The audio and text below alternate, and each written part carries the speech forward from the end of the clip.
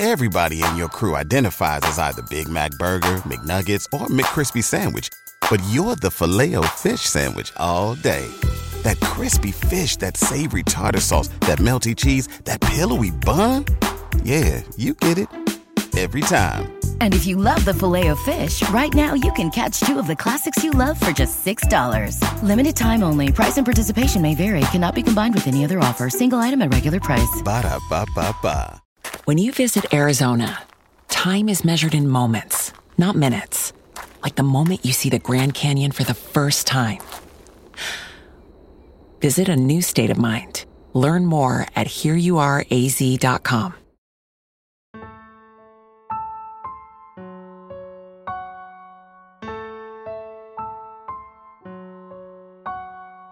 Live from Liverpool, The Dark Paranormal, Season 7.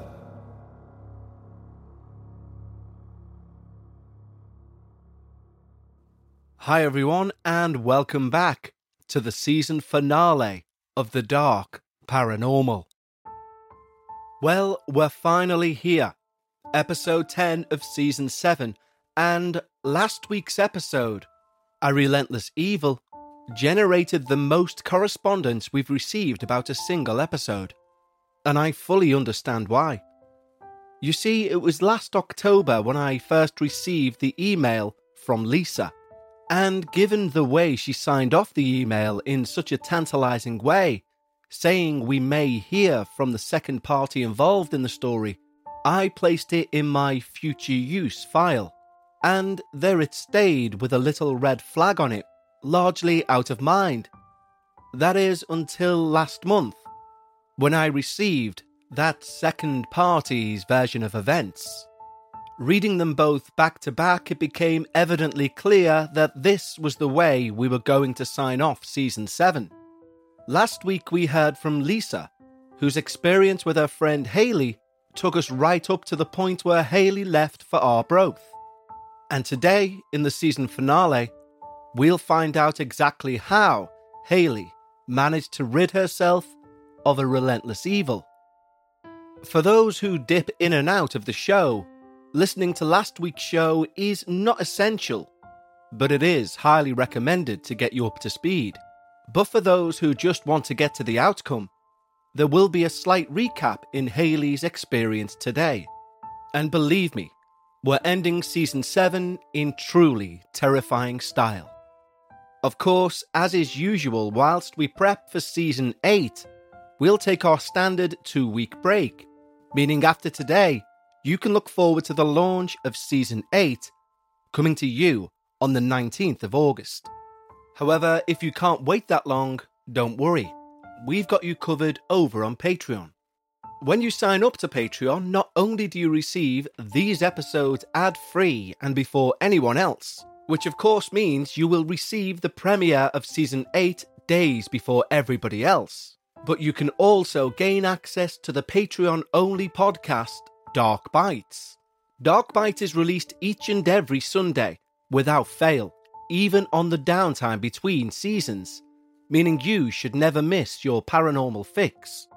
We've built a wonderful community of like-minded paranormal enthusiasts over on Patreon, and we'd like to extend an exclusive invitation just for you. Simply head over to patreon.com/The Dark Paranormal, just like these wonderful new team members have. Katrina Yates, Kai, Dana West, Amanda, Daisy Umpinko, Adam Shackle, Brittany Gonzalez, Jamie Goodmonson, Caroline Lynch, Scott Hooper, Sean Downing, Samantha Ellis, Leon Armstrong, Saida, Louis David, Patrick Walsh, Chantel Cullen, Amber Lutter, Jenny Grebe, Angie Siebens, Carice S., Roma America Rifkin, and Steve Rausch. Thank you so much, guys. I sincerely hope you enjoy the Dark Bites podcast, which will be out, of course, over the next 2 weeks when there's no Dark Paranormal. And of course, you'll hear the debut episode of Season 8 before everyone else. So if you'd like to join the team, head over to patreon.com/The Dark Paranormal. And so, for the final time in Season 7, lower the lights, make yourself comfortable, and of course, leave your disbelief at the door, as we finally get a conclusion to last week's episode. This is evil in life, evil in death. My name is Haley. My friend Lisa sent you an email in October of last year with her take on a version of events which, well, plagued my life for a number of months and turned me into both a believer and basically an unenthusiastic expert in the paranormal. Here's Lisa's email address so you can locate the original email and compare our version of events. As you'll read in Lisa's email, the pair of us started talking again late last year and are gladly back to being firm pals once more. We didn't really talk about what happened until around March of this year, which is when Lisa told me she'd sent in the version of events from her perspective. She sent me over a copy of what she'd sent and asked whether I'd consider also documenting from my perspective, mainly the part which happened later, which she was, at that point, unaware of. I initially said no, but as this email shows, I had a change of heart on the matter. Part of me thinks someone may benefit from it. I don't know. Either way, at least, I guess, or should I say, I hope, that I gained something from writing it down. Lisa's version is pretty much spot on when it comes to the majority of things. There are, however, a few small omissions which I've since discussed with her, which must have slipped her mind when writing to you. For example, when I first told her of what was happening with me, I also told her one of the scariest things I was experiencing at the time were 3 knocks on my front door in the middle of the night, every night. The knocks themselves would happen in rows of 2, with a short break in between, meaning I was always at my bedroom window, looking into the clearly empty path, when the second lot of 3 would rap. Living alone and knowing I was fully awake, the act of waiting for the second set of knocking to take place always made me sick to my stomach. A horrible anxiety of impending shock. Interestingly, as I type this now and look back, the only other time in my life when I knew that feeling was when my dad was about to start drunkenly beating my mum, or me. That calm before the storm, where I'd have one ear to my bedroom floor, hearing the tone of the conversation gradually rise to anger. From what I've since learnt about the paranormal, the fact I felt the exact same way waiting for those knocks was maybe an indicator the spirit plaguing me was in fact my dad.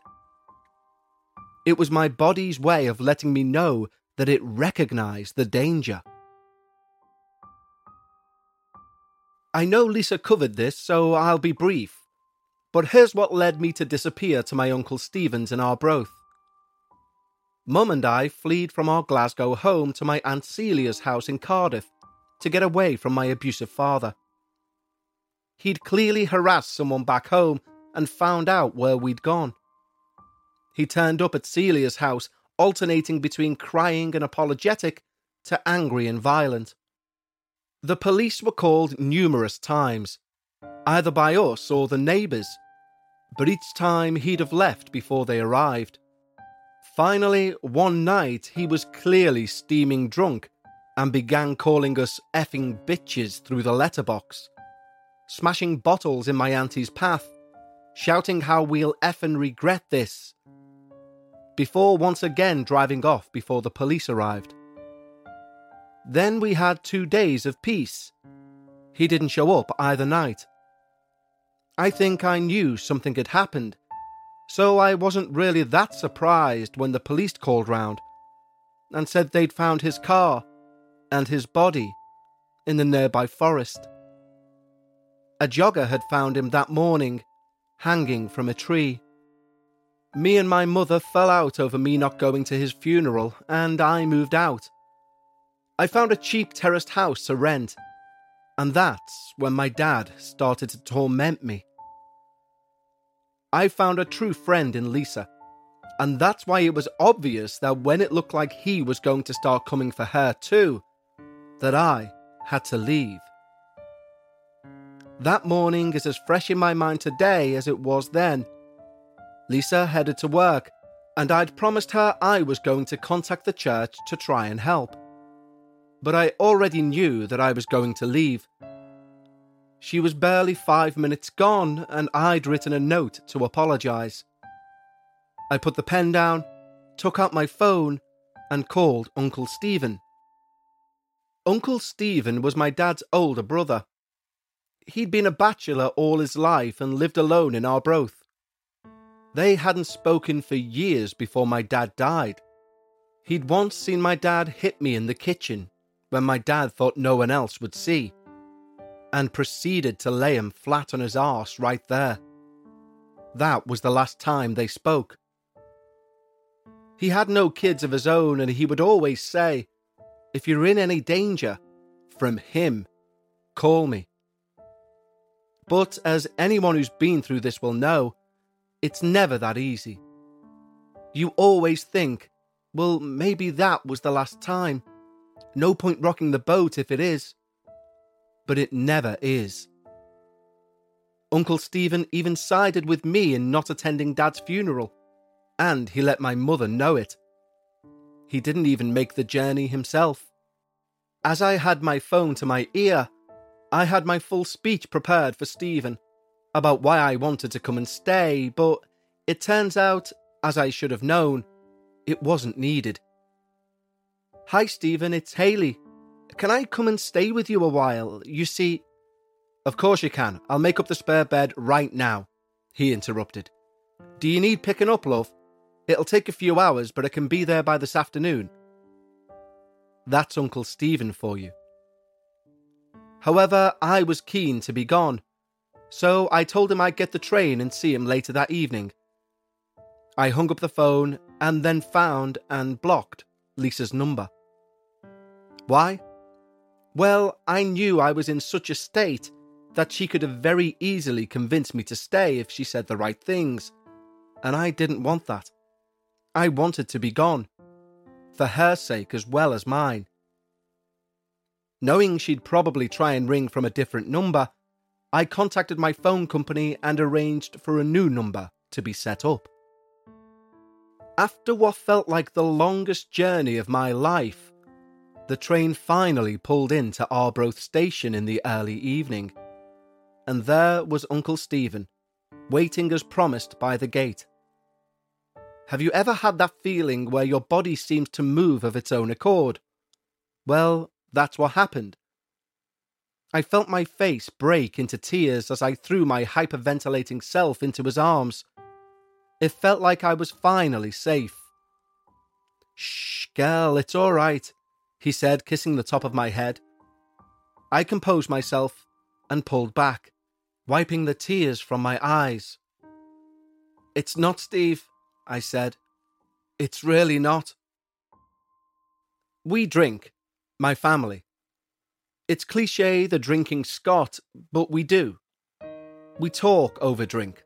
We bond over drink. It's completely social, and it allows us to say things that need to be said. The pub is our counselling room. I'm not saying that to be twee, I'm saying that because it's the truth. So, once my bags were in Stephen's spare room, we took a walk to his local pub.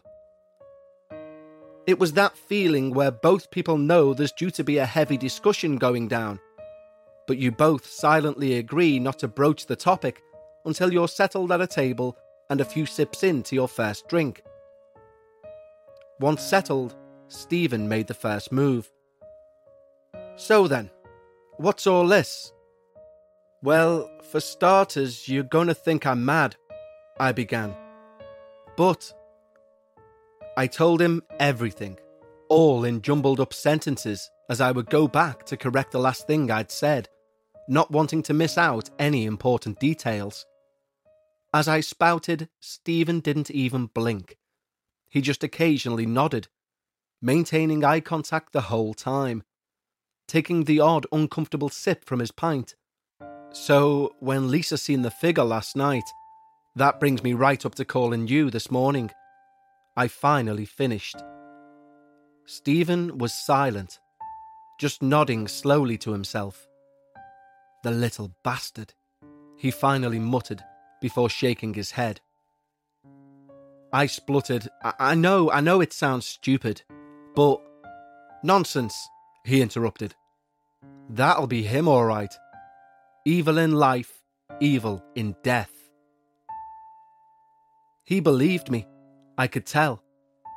Not a, oh, there, of course it's happening, patronising type of way, but a genuine, literal, actual belief. Firstly, I'll not have you running scared from this man for the rest of your life, so we need to sort him out. Secondly, you can stay with me as long as you want or need to. That goes without saying. Wow, I started crying again. When you don't have that unwavering level of belief and support in your life, it's funny how much it hits you when you get it. That evening, I got the first full night's sleep in months. The next morning, I awoke to the sound of a sizzling pan and a radio coming from the kitchen. There was Uncle Stephen cooking me a full Scottish breakfast, clearly having stocked up before my arrival.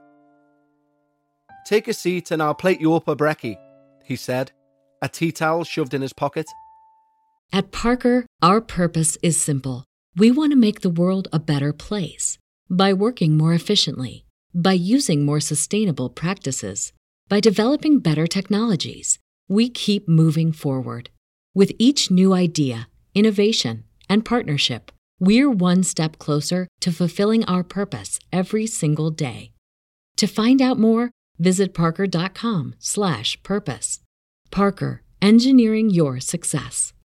Say goodbye to your credit card rewards. Greedy corporate mega stores, led by Walmart and Target, are pushing for a law in Congress to take away your hard-earned cash back and travel points to line their pockets. The Durbin-Marshall credit card bill would enact harmful credit card routing mandates that would end credit card rewards as we know it. If you love your credit card rewards, tell your lawmakers, hands off my rewards. Tell them to oppose the Durbin-Marshall credit card bill. Everybody in your crew identifies as either Big Mac Burger, McNuggets, or McCrispy Sandwich. But you're the Filet-O-Fish Sandwich all day. That crispy fish, that savory tartar sauce, that melty cheese, that pillowy bun. Yeah, you get it. Every time. And if you love the Filet-O-Fish, right now you can catch two of the classics you love for just $6. Limited time only. Price and participation may vary. Cannot be combined with any other offer. Single item at regular price. Ba-da-ba-ba-ba. He placed the most wonderful breakfast in front of my hungover self, and I began devouring it immediately. He wiped his hands on the tea towel and smiled. Still got your appetite then? So listen, I'm off to see Father Doyle this morning. Explain our little situation with the other fella, he said, taking his coat from the back of the chair. I wiped my mouth. Okay, I muttered. What do you think he'll say? Well, Andrew's a good man, an honest fella. At the very least, he'll give us some advice. Stephen half smiled, picking up his car keys.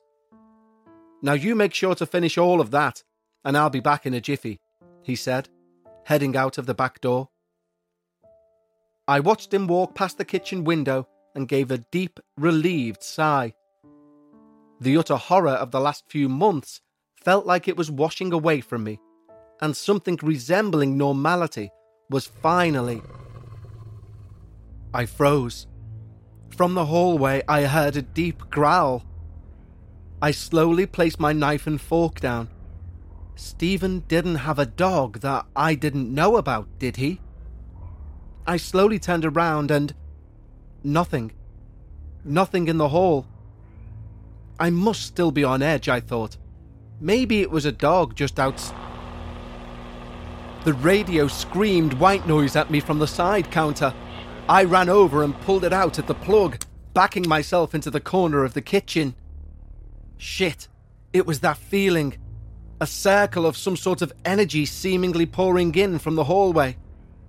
I ripped a page from the pad on the side and scribbled "Gone shopping" quickly before grabbing my coat and heading out of the back door. I circled the estate twice before finally seeing Uncle Stephen's car outside the house.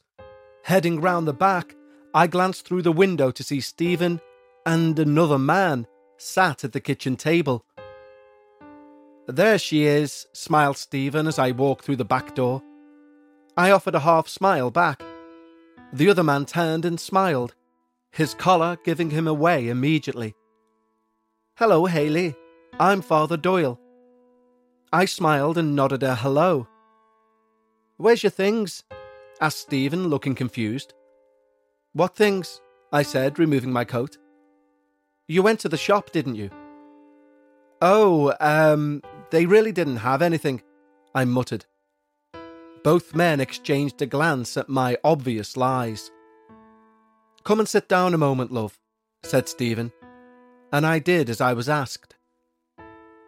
"So your uncle tells me you've been having things go on," said the priest.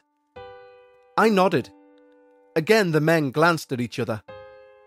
"You know," continued Father Doyle, "people who've experienced trauma can often find perfectly rational things, well, stop making sense." I glared at my Uncle Stephen. He immediately picked up my meaning. "Father, the girl isn't making any of this up, you know," he said. No, I'm sure it's very real to you, at least." Uncle Stephen glanced at me, his eyebrow raised as if this line of conversation was a surprise to him. I stood and walked over to the radio. "See this?" I said, holding the plug in my hand. I had to pull this out before because it started going haywire just after Uncle Stephen left. The moment his back was turned, he started. The priest frowned. "And by he, you mean what you presume is the spirit of your deceased father?" "I don't presume anything, Father. I know." I felt my breath getting laboured as the adrenaline from yet again being disbelieved coursed through my body. "Her father was a bad man, Father. An evil man. There's no place for him in God's house. He's still here baiting the wee thing," said Stephen, nodding towards me. The priest looked at Stephen in silence for a while. "Well," he said in a chirpy voice, "what was your father's name?" "Neil," I replied. "Okay, if you'd both like to close your eyes and join me in prayer." I looked at Stephen, who gave a small shrug and closed his eyes. I done the same. "Eternal rest grant unto Neil, O Lord, and may perpetual light shine upon him. May he rest in peace. Amen." I opened my eyes, as did Stephen. Father Doyle was smiling at both of us. "You see, sometimes it's as simple." Everyone instinctively cowered. A large crash came from the spare bedroom upstairs. My bedroom. Stephen ran up the stairs 2 at a time, with myself and Father Doyle in hot pursuit. An old, formerly sturdy mahogany wardrobe was not where it should be. The thing must have weighed more than a grown man, yet it had been pulled from its position on the right-hand wall as you entered the room and moved to the wall directly facing the door, so its back was facing out and its doors were jammed up against the wall. On closer inspection, although it had largely maintained its integrity, there were splinters of wood across the floor from its base, and 2 indentations in the wall where it now stood, where its top corners had been slammed with force into the plaster. We stood there in silence as the wardrobe lightly creaked and settled into place. "Father, that wardrobe's been against that wall for 30 years, said Stephen, pointing at the faded outline of where the wardrobe had been until moments ago. Father Doyle's face was one of shock and disbelief. "Christ, this house needs a blessing, Stephen. Haley," he said, turning to me, "I think you need a blessing as well. This isn't right." Never was a truer thing said. Father Doyle said he would speak with his fellow clergy for advice and contact Uncle Stephen to let him know the next steps. For the next few days, nothing happened, other than both Stephen and I clearly feeling anxious about each and every noise in the house. Muting the TV every time a cat called in the garden or next door made a noise. Our nerves were shattered. However, something in me still felt safe, as long as Stephen was there. I genuinely believed my dad was afraid of Uncle Stephen and wouldn't attempt anything with him around. But one night, that belief died. It was a strange night from the start. All evening I was partially convinced that the static buildup was happening again, but very low. So low that I was equally convinced that it must have just been my anxiety creating the entire thing. Even laying in bed that night, I couldn't quite shake it. The best way I could describe it, it was as if the entire atmosphere was like an ever so slightly detuned radio. Something very faint telling you all is not as it should be. I lay there, tossing and turning, finally stopping to face the wall where the wardrobe originally stood, when, in the darkness, I caught something in my periphery to my right. At first, my reaction was, "What was that?" I didn't move initially, as my brain quickly replayed what it might have been. And then, I realised. I spun round to my back and looked towards the end of my bed. No, it wasn't. Was it? My chest started to tighten as my brain replayed and replayed what it had seen. What had caused such sheer visceral panic? Although only caught in my periphery, I was now sure what I had seen. It was a jet black shape, dropping from the ceiling and landing at the foot of my bed.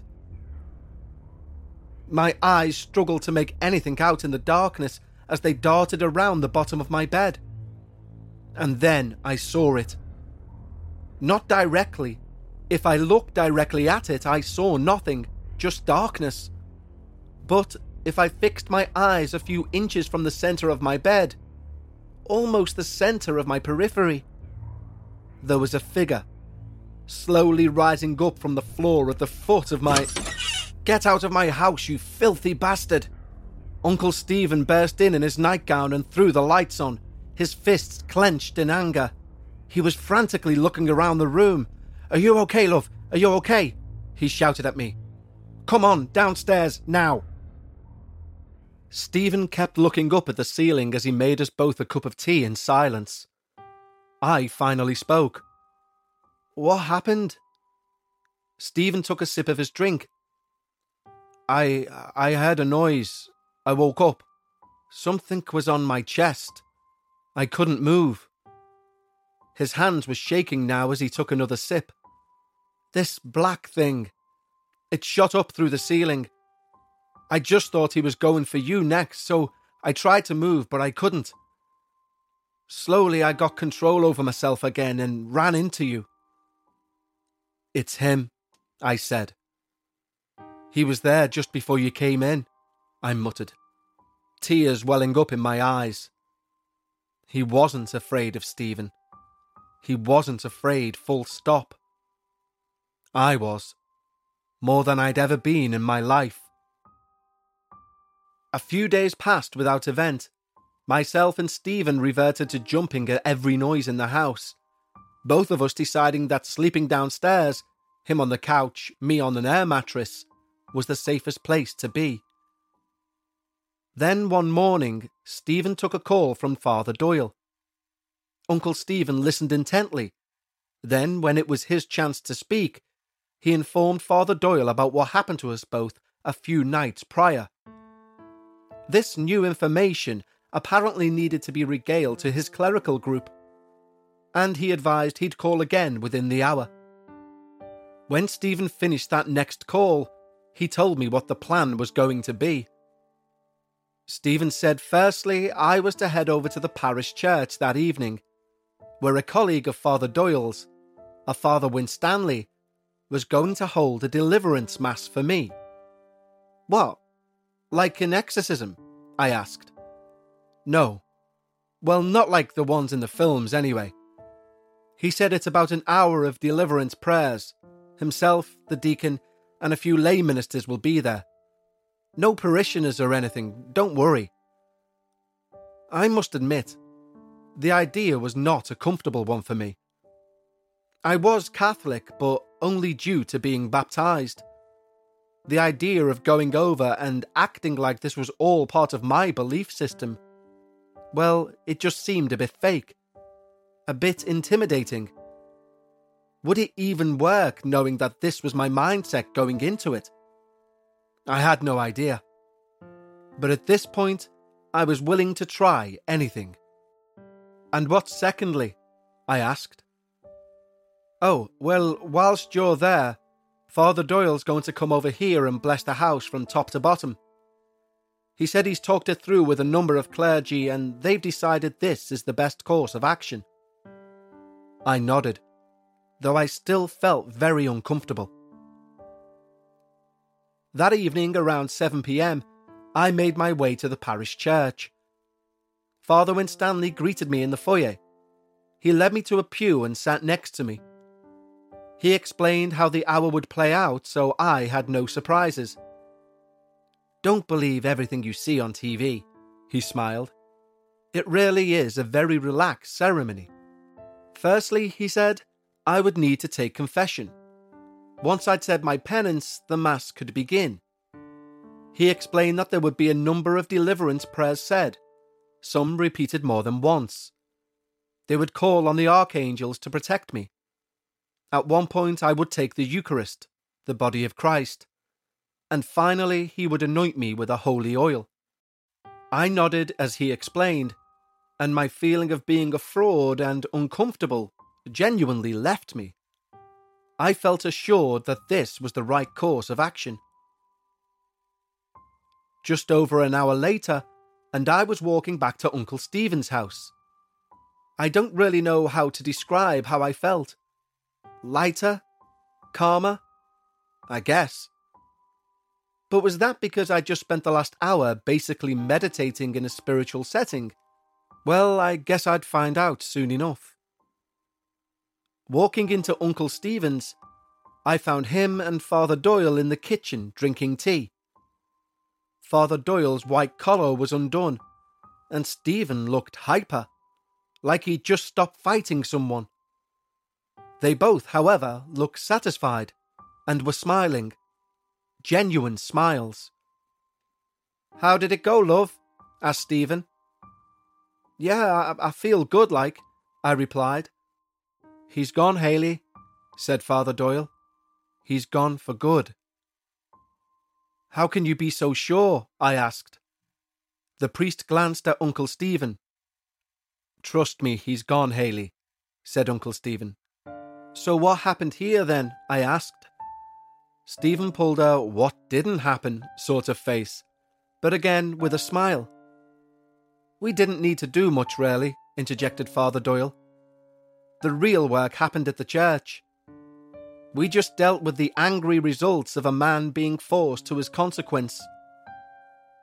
We just battened down the hatches and waited it out until Father Winstanley completed the Mass, agreed Uncle Stephen. Father Doyle stood up and fixed his collar. He reached out and held my right hand in both of his. He's really gone, Haley. It's all okay now. Again, my body involuntarily hugged Father Doyle as my face welled up with tears. Behind him, I could see Uncle Stephen quickly wiping a tear that had somehow escaped. The next day, after a good night's sleep, and in our own rooms, I awoke to the sound of the radio and Stephen cooking me a breakfast once more. It took a few weeks, but life returned to normal. Uncle Stephen never told me exactly what happened in that house whilst I was in the church, and I never really asked. We both just revelled in each other's company, and in life in general. I got myself a job working in the local solicitors on reception. And with my first month's pay, I called a florist in Cardiff and asked them to send the best bouquet they had to my wonderful friend Lisa, along with my new phone number. I hoped she'd understand why I'd done what I had done, and thankfully, she did. A huge thank you to both Lisa and Hayley for providing their own individual accounts of the same terrifying entity. I'm so pleased that we got to end Season 7 with Hayley's version of events. It's the first time in the show's history that we've had two separate people reporting on the same type of entity, and therefore it allows us to get more of a 360 of the entire case. And although it's in the nature of the paranormal to often leave us with more questions than answers, I'm glad we at least got a few answers in this episode. So that wraps things up for yet another season of The Dark Paranormal. Don't forget, mark that date in your diary. The show will return with the debut episode of Season 8 on Friday the 19th of August. Don't forget, if you can't wait that long, then earlier that week, our Patreons will receive the exclusive premiere of Season 8.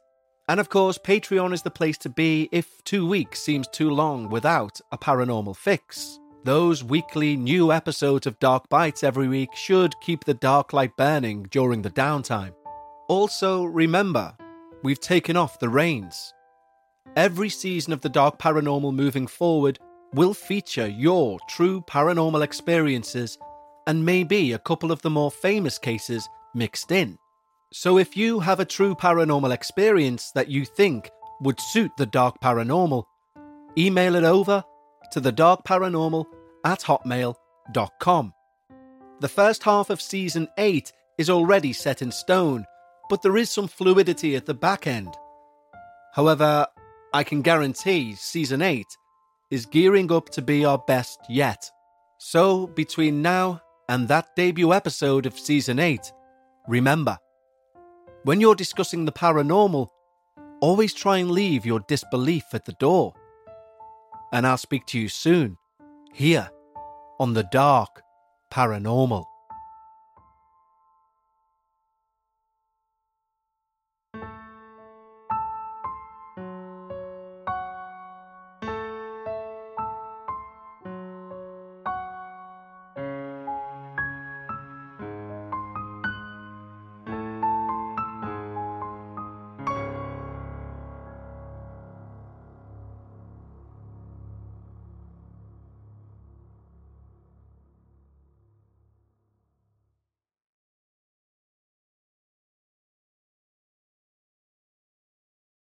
At Parker, our purpose is simple. We want to make the world a better place by working more efficiently, by using more sustainable practices, by developing better technologies. We keep moving forward.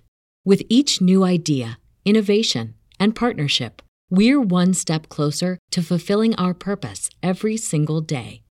To find out more, visit parker.com/purpose.